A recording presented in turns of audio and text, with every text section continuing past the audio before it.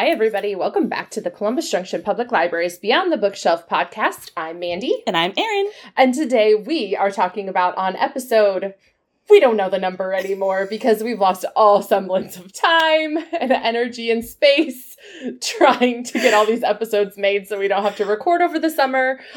Hashtag summer reading. But we're talking about tropes today. And so we hope that you will buckle up and enjoy the violence and chaos with us this morning because Erin and I have come up with 3 commonly used tropes that we adore in books and 3 that we abhor in books. Oh, did you like the alliteration there? I did. That was so good and unintentional. Extra points. Extra points. Anyway, so we've written these tropes down. We made sure there were no duplicates. And now we have randomly divvied them up. And we're going to be surprised at which trope we pull. We're going to explain a little bit about the trope to you. Maybe give you a couple of examples and tell you why we love it or we hate it. But then this is where the violence comes in. The other person has the opportunity to give a rebuttal and it will be intense. We know it will be. We're so ready for it. So if you also choose violence and chaos today, we invite you to continue listening because it's gonna be good. Looking at you. I know. I've got too many opinions and not enough time to say them. It's gonna be good. Oh, it is. So we're gonna start by, what is a trope? So I think there's 2, distinct definitions of a trope. So there is the, very hoity-toity, a trope is, a simile, or it is a common alliteration, or something like that. So that's one version of a trope. Oh, you mean I used a trope earlier? Oh, look at you. You were prepared for today. Oh! And then there's, the common version of a trope. So this could be something like Romeo and Juliet is kind of like a trope. Or, enemies to lover is, a really common trope as well. So this is something that is a common or overused theme or plot device, as according to Merriam-Webster. Love it. All right. Tell us what your first one is. Okay. So This is randomized. We have no idea. Yeah, no. We just put them all in a thing and we're just drawing them. So I might get one of, Mandy's and I have to define it. So Mandy's going to be in the corner waiting for her rebuttal because she's like, wait, no, it's not like that. So I'm so excited. And this is the chaos part. I know. It's going to be so good. It is going to be so good. We've been so chaotic lately. We have.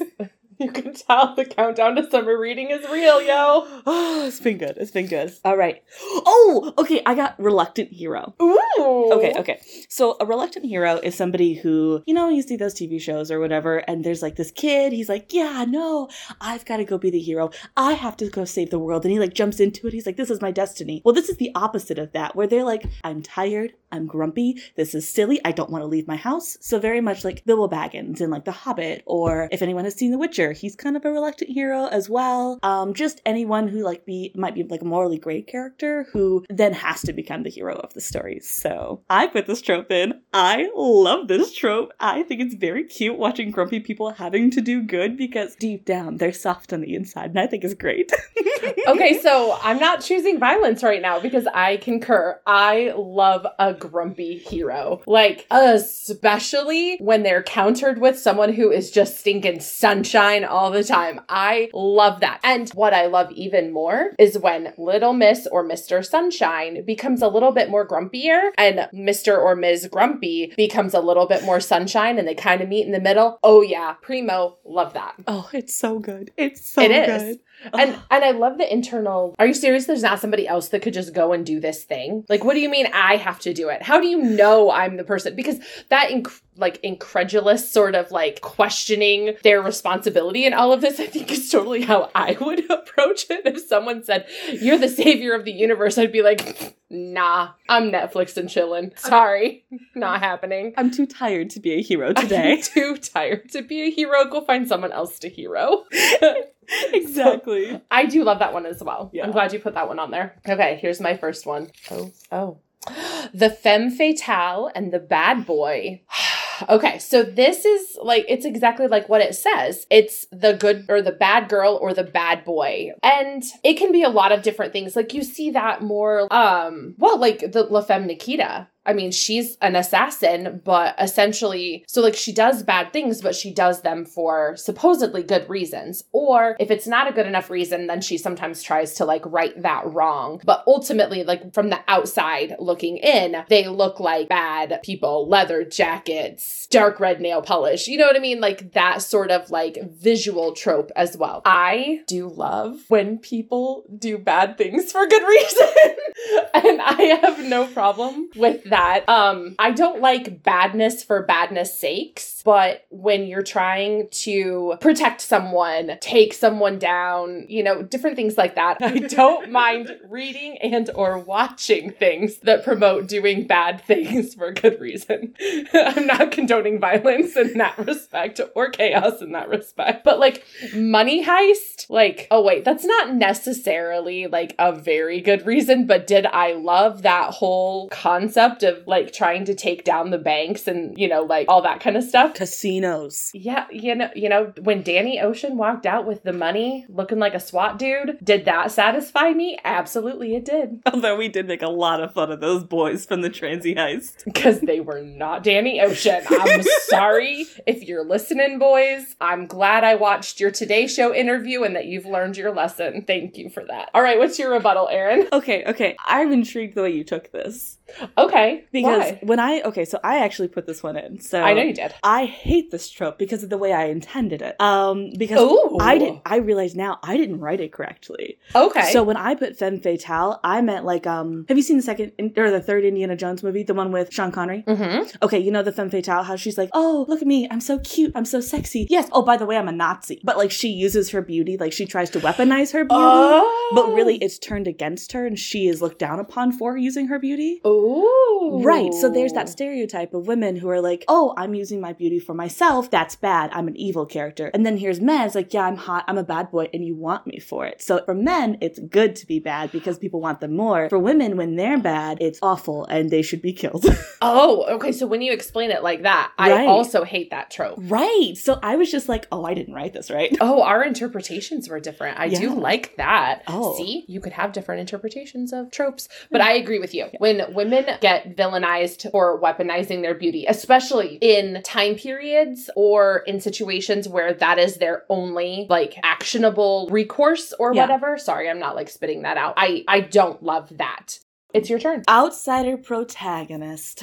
All right, guys. So the outsider protagonist is, oh, I don't belong in this society. I don't get any of this, you know? So this could be something like Katniss. She didn't belong in, like, the Capital Society. This also could be something like a girl in high school who's not part of the popular club, and she's just like, yeah, no, I don't have any friends. I'm cool. I'm not one of those girls. So she's coming in and having to learn everything brand new because she either didn't want to be a part of the society before, or she could not be a part of the society before. I say she, but he's could be it too, but I notice it a lot with women. And also just putting women out there. Like it. 10 out of 10. So I don't like this trope. I understand the reason for this trope because this is a great literary way to introduce a world to a character, for example. And sometimes it's done better than others. That being said, the last series I just read was completely an outsider protagonist. So I don't have any room to stand on, but I want something more from my YA especially. Okay, so this one was one of mine. Yes. And for all the same reasons as you, I dislike it, but I do find myself reading it. Mostly because it seems like a lot of times it's this outsider protagonist and they end up being the character that everybody loves and that everybody turns to by copying to the norm. Like they all of a sudden blossom into this really beautiful woman that everyone takes notice of and she has this really cool idea, but we do it in the conventional manner. Also, how many especially, and I'm looking at YA, so I will be completely honest. Yeah. I think the further removed we are from our own junior high and high school experiences, sometimes the more we kind of sit back and think like, I didn't really fit in, but I had a crowd of people I fit in with. But like, how many outsiders can one high school legitimately have? Like, so you're an outsider because you like to read. You're an outsider because you have glasses. You're an outsider because you don't wear skirts. Like, come on, give me something better than I'm not like like other girls. I don't wear skirts and paint my nails. How about just be like, I don't like people's crap and I don't put up with it. I think high school is silly. I'm ready to move on to college because when I'm taking my college classes in my college campus, I feel like my opinions are valued. Give me something besides, oh, I don't paint my nails. I just wear a ponytail and jeans. Like, girl, come on, so do I. Exactly. Well, also, I feel like this trope is really used to look at the conventional society that women exist in and to shame all of it and really say like, oh, I'm really not like those other girls because I'm not hyper feminine. I'm not all of this. There's nothing wrong with being hyper feminine as long as that's your choice. What really they should be shaming is the way society funnels women into a specific option and not shaming women for that option. And it really does, the outsider protagonist, and I know we've talked a lot about girls because it does get used a lot more with female characters, particularly about their looks and how boys feel about them and how girls treat them. Yes. But it also does a lot to shame people that don't fit into conventional anything. I'm trying to think of like good examples, like a single parent family that can't maybe afford to have like the right clothes and now all of a sudden is an outsider. Or maybe it has something to do with gender and sexuality. That outsider protagonist really upholds like conventional norms. Or my least favorite version of the outsider protagonist is the protagonist that doesn't go to the right church in town. Oh, yeah. Anyway, so all of that just really upholds that conventionality sort of thing. But interestingly, I do like it when it's done well in a world building situation. Yes. In fantasy, because you're not upholding that conventional norm, I do find that I respond to it better. Yeah. Versus in another book where I'm just like, okay, this again. Right. And the book and I don't have any great examples of it, but. Well, I just got done reading the Shadow and Bone series. That was an outsider protagonist where she was an orphan in the military and then she found out she had magical powers and she got thrust into a magical world. So like that was an outsider like coming in kind of thing, but it was in fantasy. So I was much more willing to put up with it than somebody who has been living in the same community for 15 years and is like, wow, I never saw this before. Open your eyes. Get glasses. I also don't mind the outsider protagonist who has a traumatic event that kind of separates them from their friend group because they don't feel understood by that friend group, or that whole, like you see it in the Babysitters Club with how Claudia and all of the other Babysitters Club were like good friends. And then all of a sudden Claudia discovered boys and fashion and these different interests. And then all of a sudden was like an outsider in their group. Because those are times that we all feel like the outsider. Yeah. And I think there's a difference between feeling as though you're the outsider, but realizing that you're really not. Mm-hmm. And an author or a character saying, I am an outsider. I love how you put that. Yes. Because Shadow and Bone, she wasn't actually an outsider. She just felt like it because she hadn't. Yeah. I love that. I think that's great. That I can definitely deal with. Okay. So here we go. Oh, yes. Oh no, is it this one? It's this one. This is my favorite. And Erin is already making a face because she knows where I'm going. Where am I going? Slow burn. Okay, so slow burn, especially, she's got such a disgusted look on her face, and this is where violence is going to happen, you guys, for real. Okay, so slow burn, especially in romance novels, is that I personally like the quippy, back and forth, heated conversation, the longing looks, the shock to your system, like, oh, this is my person. And there is a slow building of that tension up to the point where the characters finally realize that they're like into each other. I'm not talking about Twilight where there's pages and pages and pages of blankness where Bella's like sad about Edward. I'm not talking about that. That is not slow burn. I'm talking about Erin's dying. I'm wheezing. Erin is dying. She's turning purple like her dress today.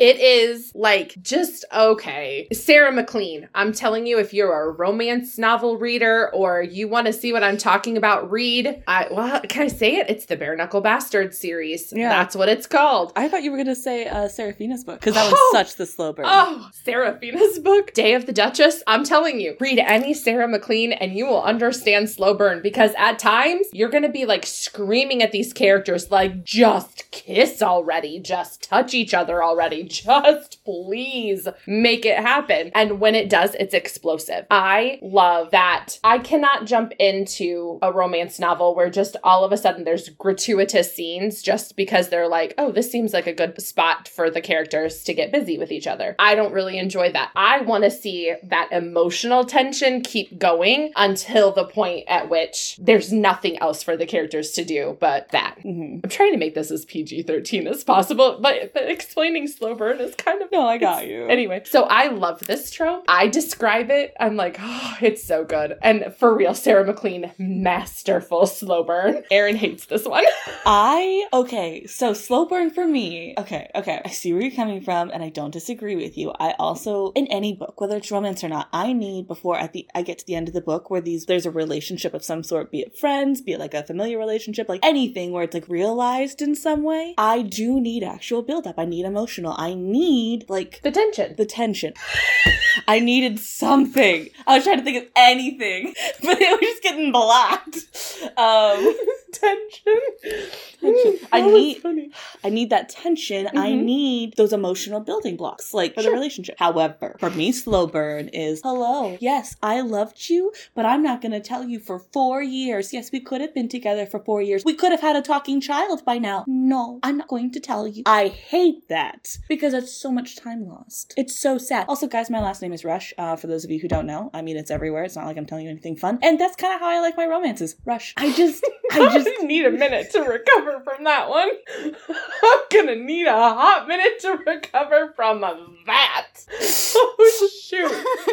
You were ready for that. I was not prepared for that at all. Ooh, baby. Okay, but no. Okay, so I love the emotional building, and I don't want there to be no emotional building, but I don't want wasted years. That's too slow of a burn for me. And sometimes that it's just because I feel it a lot. With like a slow burn, there's well, I didn't understand that you felt this way. Well, I didn't understand that you felt this way. So for 3 years, we said nothing. Like, that's dumb to me. Okay, I don't disagree with that. That's why I love Seraphina's book, but I was so upset that it was so long. I have feelings on that. Okay. And someday, perhaps, we will do a deep dive into that particular book because I have feelings. Can we do a podcast on one book? I mean, okay. Haven needed to pay. Yeah. He needed to understand what was happening. Yeah. He needed to realize that he had to lose and that not everything was going to come to him just because he was a duke. And she had to stay away that long to be able to figure out how to come back, get what she needed, and not lose her heart again. So in that respect, that was the time they needed. Anyway, that is my hot take on The Day of the Duchess. No, P.S. Sarah McLean, if you're listening, we love you. Which you're totally not, but it's fine. Oh, gosh. Okay, we gotta move on to the next one, because I'm just gonna keep rebutting you. I know you are. I know. Oh, this one's mine. Okay. Oh, good. I'm ready. Loathe to respect to love. Okay, so this one's very similar to enemies to lovers. And I really like that trope, but the problem is I don't want, like, true enemies, because sometimes you have this person who's, like, committed atrocities. Like, okay, let's look at Star Wars. I'm not spoiling anything, guys. If you haven't, like, watched Star Wars Steel, I guess, don't listen to the next 30 seconds. You have Padme, who's in love with Anakin, which is, like, cool. Okay, first of all, there's an age difference there that I don't really want to talk about right now, but the point that I'm talking about right now is the fact that he murdered so many children, and then she had children with him. He went on killing sprees on babies twice. So that right there, I don't justify that kind of enemy. However, in those books, like, I'm gonna use Stalking Jack the Ripper as an example, where in the beginning, it's like, oh, you annoy me. Oh, you annoy me. Oh, I just don't want to deal with you. I kind of disdain you. Oh, but now I have to deal with you all the time. Oh, it's fine. And then gradually they stop saying each other's last names, and it becomes each other's first names, and it's like, oh, it's so good. I concur. I agree with you. I do not love the whole enemies to lovers thing, especially if the enemy thing has like any sort of like Stockholm Syndrome-esque sorts of whatevers. As I feel like a lot of contemporary romance does have. Like, so anyway, I mean, unless you're going to give me a library like in Beauty and the Beast, I really do not want a Stockholm Syndrome kind of thing. Sorry. Anyway. Stockholm, if there's a library that you don't leave, you gotta keep it yourself pinned up. I mean, I kind of feel like, anyway. But I do love the loathe to like to lovers thing. That is my favorite. And the example Erin used is one of my favorite examples because over the course of all of the books, it's like, it's just beautiful because all of a sudden you're like, oh, Oh. Or my other favorite is when someone gets a whiff of perfume and it's all of a sudden one of their favorite scents. And it's not so much that they even recognize it, but like it's that whole like I'm having this really bad day and then all of a sudden I get this whiff of jasmine and everything's better and you're like, that's her perfume.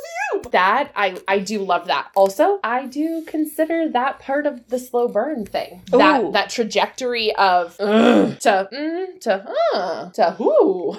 I just call that plot building. It is plot building, but it's like, it's kind of that same sort of whatever. No. I do love that one as well. Yeah, good. All right, my next one. Okay. I'm so glad this one came up. Miscommunication at the crux of the problem. Okay, so this one is on my like list, but she's giving me the look for a very specific reason. It's not so much I'm refusing to talk to you about the thing. I tried to bring the thing up to you. You misinterpreted what I was saying. So then now I misinterpreted. And so now I don't feel like I can bring it back up to you. Okay. So I just got done reading To Have and to Hoax. So I'm using this a lot for like romance novels. Sorry, but apparently that's all I've written or read.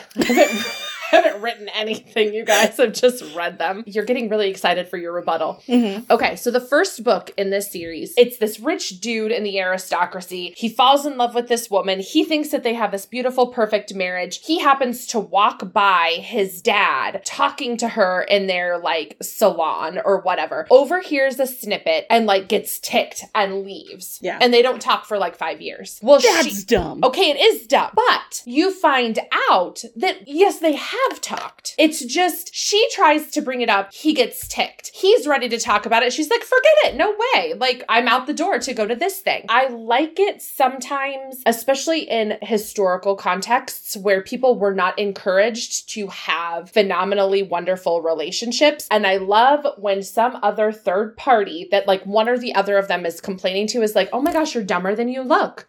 Like, did you ever consider saying something else to her, to him, blah, blah, blah, blah, blah, blah, blah. Maybe you don't have the right of it. And then they start to think about it a little bit and they're like, well, maybe. I don't love seeing that much time passing, but I also think, especially in relationships with those we care about the most, our words get misconstrued very easily. Like, and I don't have a really great example of like dialogue or whatever. Right. Okay. So I normally do not like this trope. I feel like this is one of those things where it's a simple plot device that's overused for authors to be like, and here we're going to continue our plot. Bam. We could have been done at 100 pages, but no, I decided to write a full book, not a novella. You know, one of those things? And it's like, no, I agree. However, I'm not going to say the book and the author because this is spoiling an entire series. So I'm just going to tell you like the snippet of conversation. Okay, I'm ready for it. This is my favorite miscommunication. So the girl doesn't originally speak the same language that they're speaking in this conversation. It's very noted in the book that sometimes she'll use the wrong verb or the wrong adjective or something like that, and it completely changes her meaning sometimes. And normally people just correct her. For example, like she'll say like, pull your sandals on, you know? It's like, no, put your boots on or pull yourself up by your bootstraps is what she was trying to say, kind of thing. Oh. So she goes up to the guy. He'd been wanting to have a relationship with her, and she's like, no, I'm just going to keep you as like a little side thing. And he's like, no, I want a relationship. I want a family. And she comes up to him one day. It makes sense in the book. I'm just going to say this. And says, I have a baby. And in his mind, he's like, did you steal this from like one of your followers? Like, just because you steal a baby doesn't mean we're a happy little family now. No, she had his baby, but used the wrong verb. So that was one of my favorite pieces of miscommunication. See, that done well is good. Yeah. I don't mind that. Yeah. It's the stupid, well, but I'm mad at her and I'm never talking to her again. Yeah. Yeah. What's your next one? Conspiracy theory. So we're looking at like Dan Brown books, like Da Vinci Code and stuff like that, where there's like this big conspiracy theory. Or like another example of this is like National Treasure. Yes. There's like a conspiracy going on, and it's like, hey, we gotta follow all the steps and everything, you know, gotta find it. I don't like this one this much. I like conspiracy theories for like spooky things and stuff like that, but things where it's like, and all of the pieces came together because the stonemasons or whatever did this. I'm like, this has been there for how long and it didn't crumble? I'm sorry. The finishing on my house like crumbles in like 30 years, but this has been here for 400? What? I'm done. I don't like it. It's on my like list. Oh, sorry, because baby. no, it's fine. No. For the exact reason that you were talking about. When it is done well, I do love it in spooky sorts of or true crime-ish. It always comes back to spooky season. There it is. I knew she was going there. No, I do like it when it's done well. I don't want it to all be wrapped up in like a beautiful bow. I'm not asking for that. But I also do love when that conspiracy theory can be steeped in a little bit of truth. I think that books that are written about like New Orleans and some of the spooky things that happen there and some of the underworld things that happen there and like some of that kind of stuff, I love that. I think that's so cool. I will not lie. I did actually like the Da Vinci Code. It's okay. When it came out, I did think that it was really, really, really super well done. Yeah. One of the perfect ones, Mad, Bad, and Dangerous to Know by Samira Ahmed. I haven't read that one yet. Okay, so it's the one about Alexandra Dumas. It's a girl who's trying to get into art school, and Dumas is like great-great-great-great-great-grandson, and they're trying to save the Dumas property from being razed and demolished for like this really beautiful like country club resort or whatever. The story gets told back and forth between all these beautiful places in France and time periods, and it talks a lot about like the romantic poets, I should say that,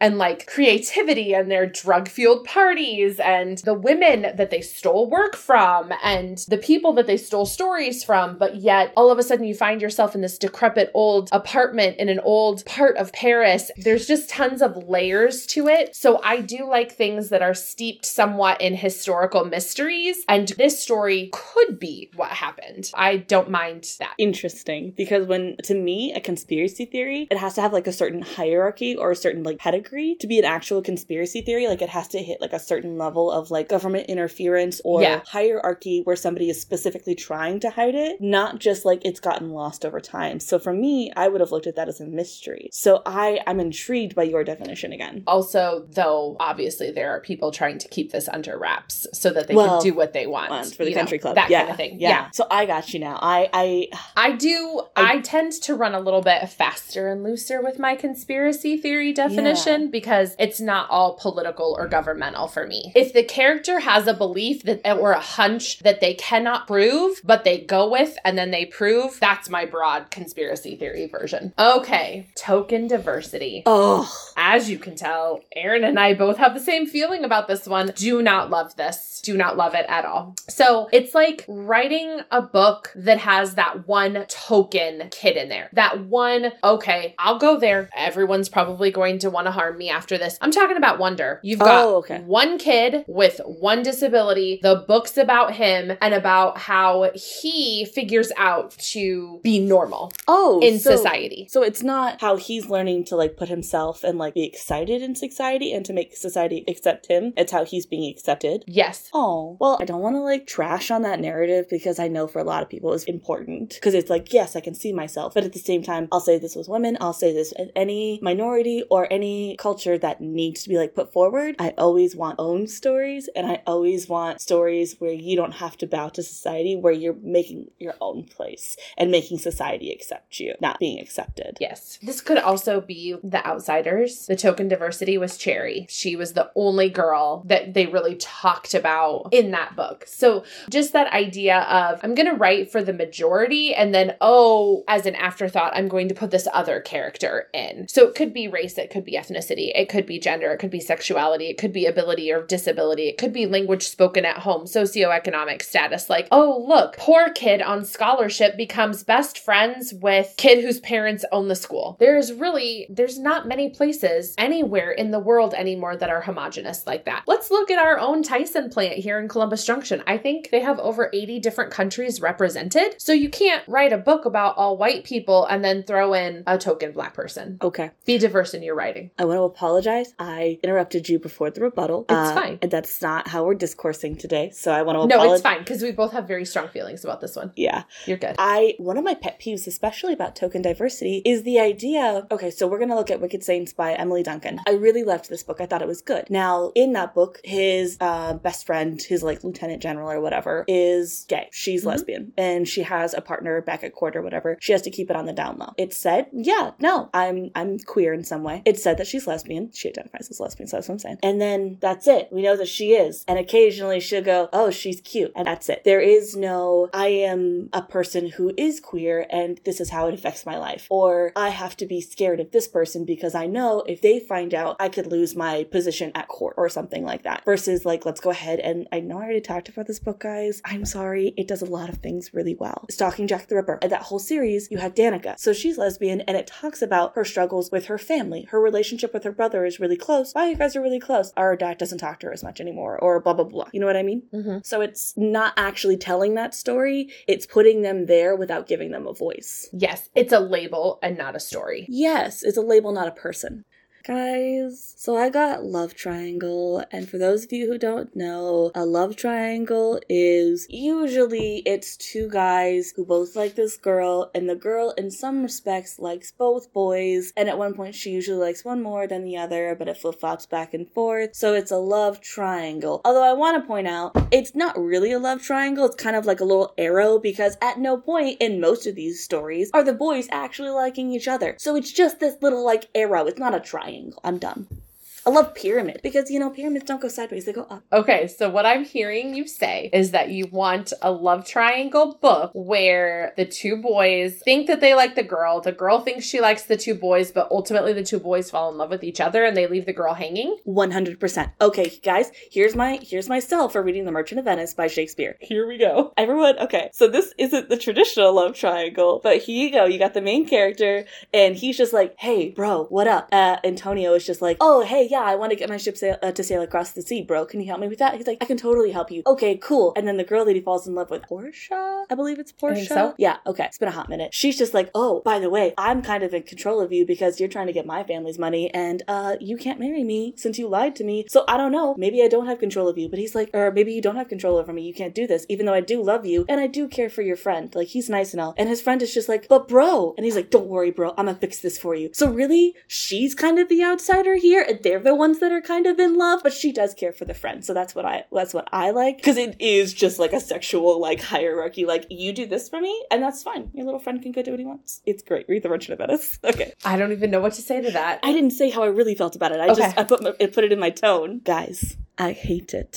I think it does this thing where it makes the girl seem one-dimensional because it's focused on her romantic pursuits and it's not focused on her academic or anything else like her professional career or any of the other wonderful, amazing assets that she has. The whole story is about emotionally. What do I think? And most of the time when you're reading these stories, there is a clear choice that's going to be beneficial for you for life in general. And I get that's not how emotions work, but like, okay, sure, let's reduce women to, do I love him or do I love him? I can't really make this own decision because I'm just a little woman in emotions. Proceed. That's why I hate it. I feel like there's going to be violence in a minute. Okay, for the record. Yeah. Like this trope, conditionally. Okay. Edward, Bella, Jacob. Clearly, Jacob was the better choice, and I am not here for discussion other than that. Don't agree. What the heck are you talking about? This is my rebuttal. No. Mandy, Jacob, no. At no point did he respect her decisions. At least Edward tried to leave. He did. Edward tried to leave several times and he told Bella, you shouldn't date me, and she actively pursued him. Bella actively allowed her. He's like 400 years old. He's a more mature than a 17-year-old kid. He's 100. Whatever. He was like 8 million years old. But Jacob... She never pursued Jacob, and he always pursued... Okay, I'm sorry. I interrupted your rebuttal.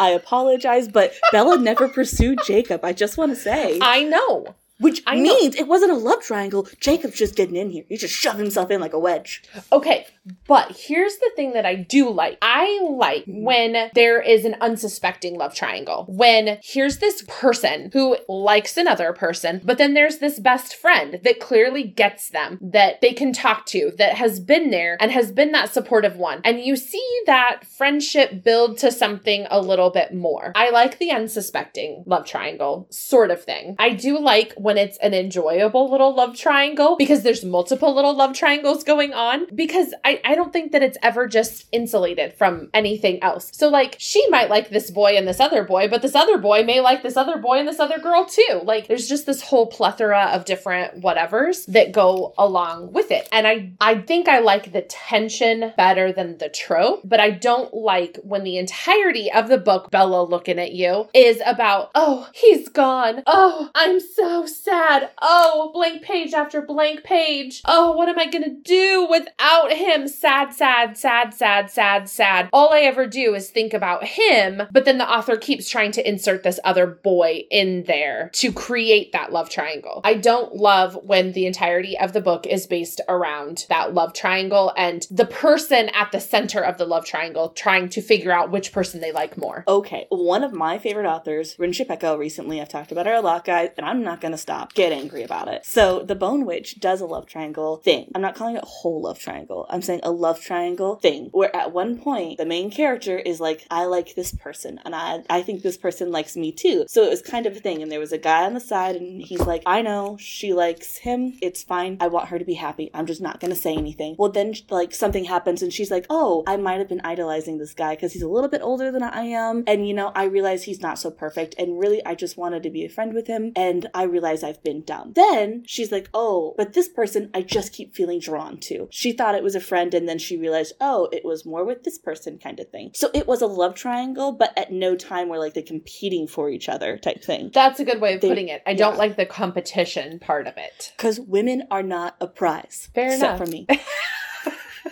All right, here we go. This one is Soulmate Universe. Okay, so Erin is fluttering over there. Fluttering. And I will be honest, I'm not 110% sure what her definition of this is. And I have to say I'm kind of ambivalent about it at this moment in time. I can't say as though I'm drawn to it, and I can't say as though I dislike it. So I want to hear your definition, and then I get to rebut again. All right, I think that's fair. Okay, since you interrupted me about Edward. Clearly she has opinions about Edward. I didn't even talk about your clear obsession with Pretty in Pink, like... You just gave the whole outline for Pretty in Pink. Did I? Yeah. Oh, I'm in love with this guy. Oh, but you're the person that I can talk to, and you're my best friend. Oh. I did! Yeah, your 80s were showing. I feel very attacked by that. You said Jacob was the best choice! I'm talking about the 80s are showing. I feel very attacked. You know what? While we are on John Hughes, can we just talk about Say Anything, where John Cusack is standing outside her window holding that boombox up, how that is the ultimate for me. When he says, what are your future plans? The dad says to John Cusack's character, what are your future plans? And he's like, I don't know, like maybe this, but like make your daughter happy. And I'm sorry, John Hughes forever. You can call me 80s. I can feel attacked, but you know what? I know what's good stuff. Yeah. I'm sorry to all you, I almost said boomers. All you Gen Zers that don't have a stinking clue. It's fine. I just chose violence. I was going to cut it out, but I don't know if I will now. It's so good. All right. So Soulmate AU. So this is, I put like Soulmate Universe, but I really like Soulmate AU. So this is a fanfiction term, actually. So, because fanfiction does this lovely thing where it gets really excited for tropes. So in fanfiction, you can write an original story where you have a plot device that gives you your soulmate. For one of my favorite examples is everybody in the universe has tattooed on their arm the first thing that their soulmate would say to them. So like, it could be something like innocuous, like, hello, how are you today? So every time somebody says, hello, how are you today? You're looking at your arm and you say something like, I'm fine, toucan, in hopes that like, you'll find your person kind of thing. Or it could be something, one of my favorite is, I can't believe Dumbledore died. And then out of nowhere, like somebody screams, you spoiled Harry Potter for me for my entire life. You know, stuff like that. There's the idea that, like, you know, without a doubt, you get to be the best person you absolutely can with the best person for you. So you are putting so much positive love and energy and vibes out into the world that it's just so good. Okay. Yeah. All right. So I'm borderline ambivalent about this one. Okay. But also, I think I'm going to choose chaos today. Oh, no. Why would you do this? I don't know. It's a lovely premise, and I will probably love it, because let's be real, I will. But at the same time, I love seeing people struggle. Like, I mean, we would not have, like, the Pretty in Pinks with the whole, like, we wouldn't have Say Anything, like, because, anyway, I do love the chaos of, I don't know when I'm going to meet this person. It could be this person, it could be this person, it could be this person, and just that not knowing until you know, or not knowing until you definitely know it's a no, not gonna happen. Because I think those are really fun stories, too. I think it has a time and a place, and especially, like, in world building and stuff like that, I think I would really enjoy it. Yeah. Yeah, so I definitely say it is more in fantasy or like contemporary world where somebody has added this mechanism in. So it's definitely a mechanic, not necessarily, but it's very popular in fiction. What's your last one? All right, my last one is all the adults are dead or useless. So this is Disney. Why are all of the moms dead? I want to point out, so many Disney parents are dead, and there is no like guidance or safe space for these children to go to, so they're ostracized by their society because they have no one who can lead them or give them any sort of affection that isn't like brought through like action. Like, you did what I wanted you to do, therefore I will give you affection. That's not how you treat children. You know what I mean? Mm-hmm. So I feel like this as a plot device is so annoying because you are othering this child for the point of your story to make an outsider story, which I already said I didn't like. Okay, so this is also on my no list, and I'm interested that you went Disney because I went YA. Oh yeah. Because, and this might just be my 80s are showing. I'm sorry, I didn't think this was gonna hurt you. No, you it's talked fine. About being an 80s kid, so hyped. I am hyped. Me and my jelly shoes are hyped for it. Am I gonna have to show you a picture of what jelly shoes are? No, I know what jelly shoes are, but I was excited. My jellies. I feel like jelly shoes always make me feel wiggly. Like Jell-O? Yeah. Okay. I look at it, and I think part of the reason I notice it a lot more now than when I was younger. But like, let's be real. The outsiders, the parents are dead and these people are just raising themselves. And like, anyway, I'm drawing a blank on all the characters' names. But anyway, like, you've got Ponyboy Soda Pop. Ponyboy Soda Pop, but the older brother. And it's not Dally. It's Patrick Swayze's character. It's fine. It's fine. But like, they have to raise themselves. And then like, society's like, oh, they're doing such a bad job of it. Well, hello, it takes a village to raise kids. And when people's like immediate villages go, what are you supposed to do? You're supposed to step in. You're supposed to try and help. You're supposed to do something that helps these kids out. Anyway, that's my tangent about the outsiders. Well, yeah. I do not love this trope because I think there are tons and tons and tons of narratives about crummy parents, and there are crummy parents out there, and there are terrible people out there. But what I do love seeing is that there are wonderful parents out there, and there are wonderful parental figures out there. They don't have to be your biological parents. It can be a teacher that you really respect their opinion. It can be your friends' parents that you really respect their opinion, or they've helped you out during a tough time. When we're reading books about teenagers, newsflash, teenagers cannot solve all of their problems on their own. They may need some guidance. Newsflash, old adults like my 80s butt need help. I call my mom all the time. I'm sorry. No, it's fine. I'm totally just making fun of you now. Oh, okay. Like, it's fine. a thing today. I just wanted to make sure I didn't actually hurt your feelings. Okay. No, it's fine. But like, I still, as a parent myself, call my mom and be like, how do I make this thing? What would you do to get this stain out? Oh my God, do you know what this kid did?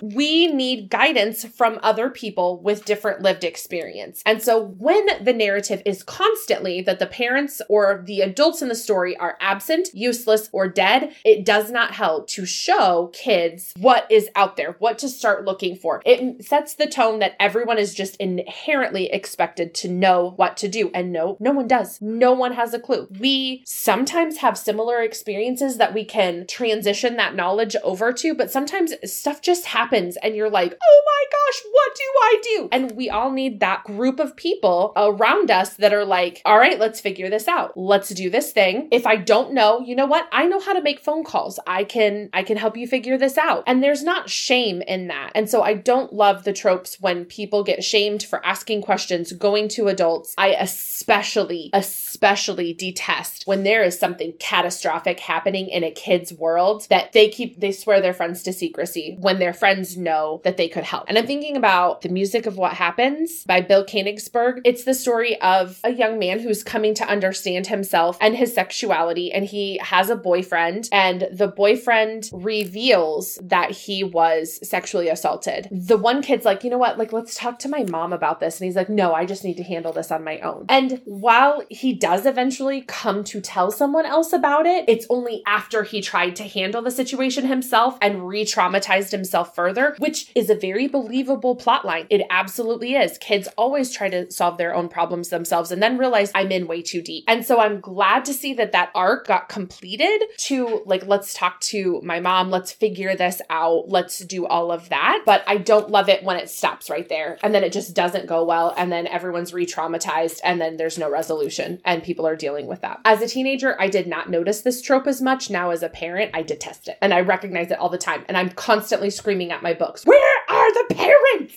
One point that you said that I wanted to highlight because it was amazing was not only. I mean, you can tell me I'm amazing anytime you want. You are, so no worries.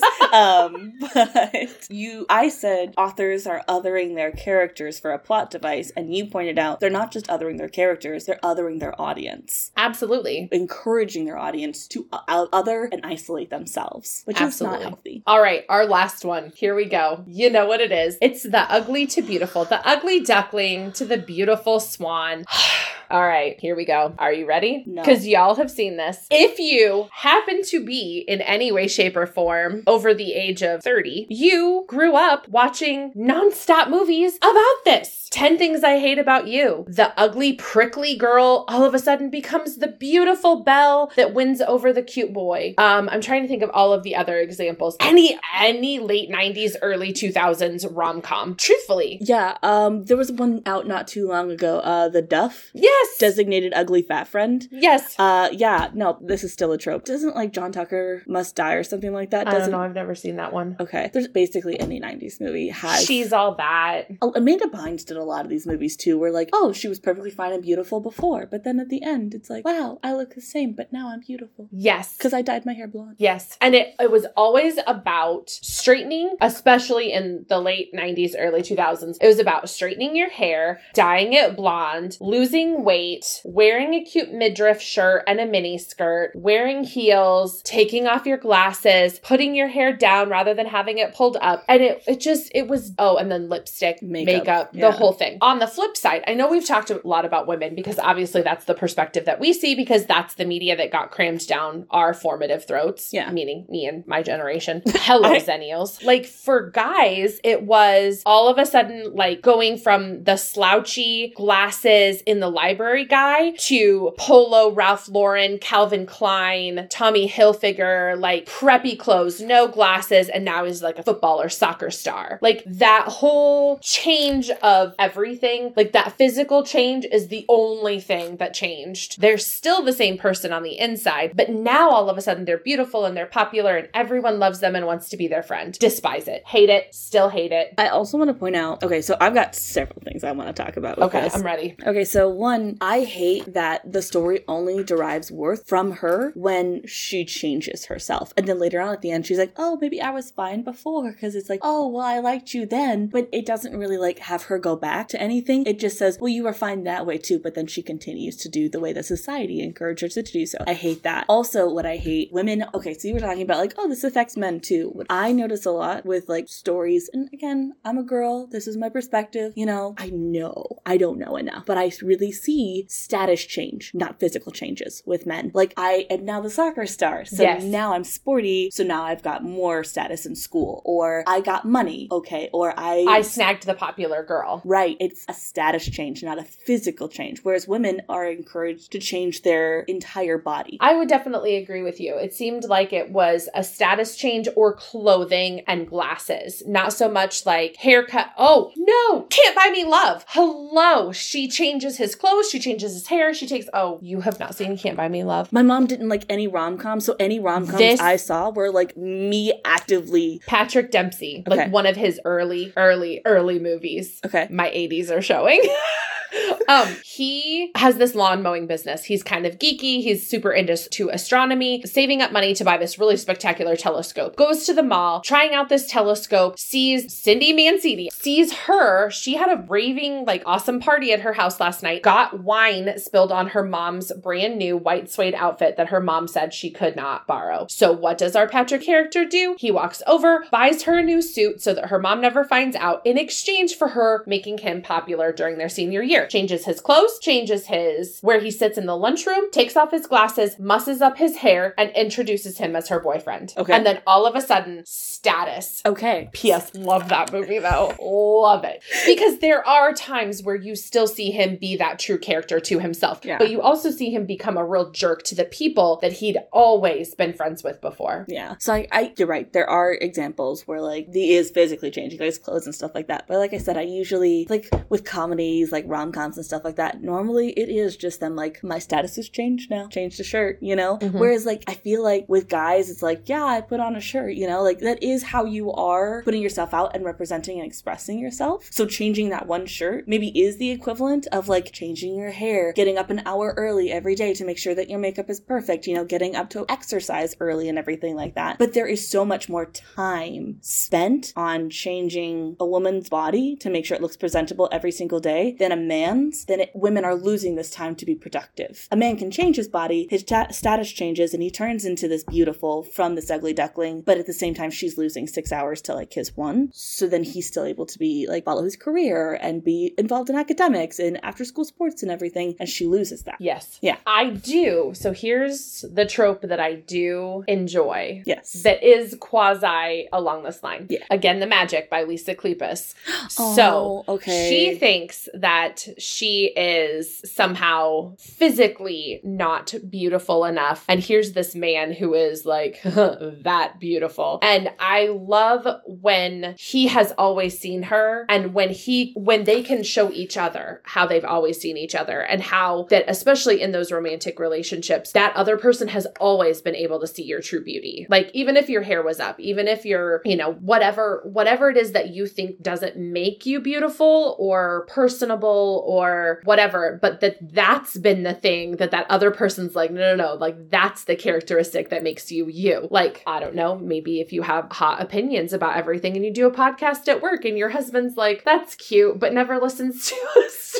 A single episode. I have no idea what you're talking about. I 100% agree, because you're not changing for society. Not at all. And you don't change for that other person. You change how you think about yourself. Right. But you aren't physically changing anything. No. I think that's wonderful. Self-love. I think you're right on that aspect. Yeah. So we used a lot of like movie and TV references about tropes because they are such fast plot devices. Plot devices. And I think a lot of times in books, it ends up being a lot more subtle, or it takes that trope and it flips it on its head. Also, I just want to point out, tropes aren't bad. We had several ones we disliked. Also, there's comfort in knowing what's going to come with the story. Just like I like reading romance novels because I know I'm going to get my happily ever after, there's fun in tropes because it's like, oh, this is comfortable. This is what I like. Let's go. So. Yeah. So thank you for bearing with us. With all of that chaos and violence today.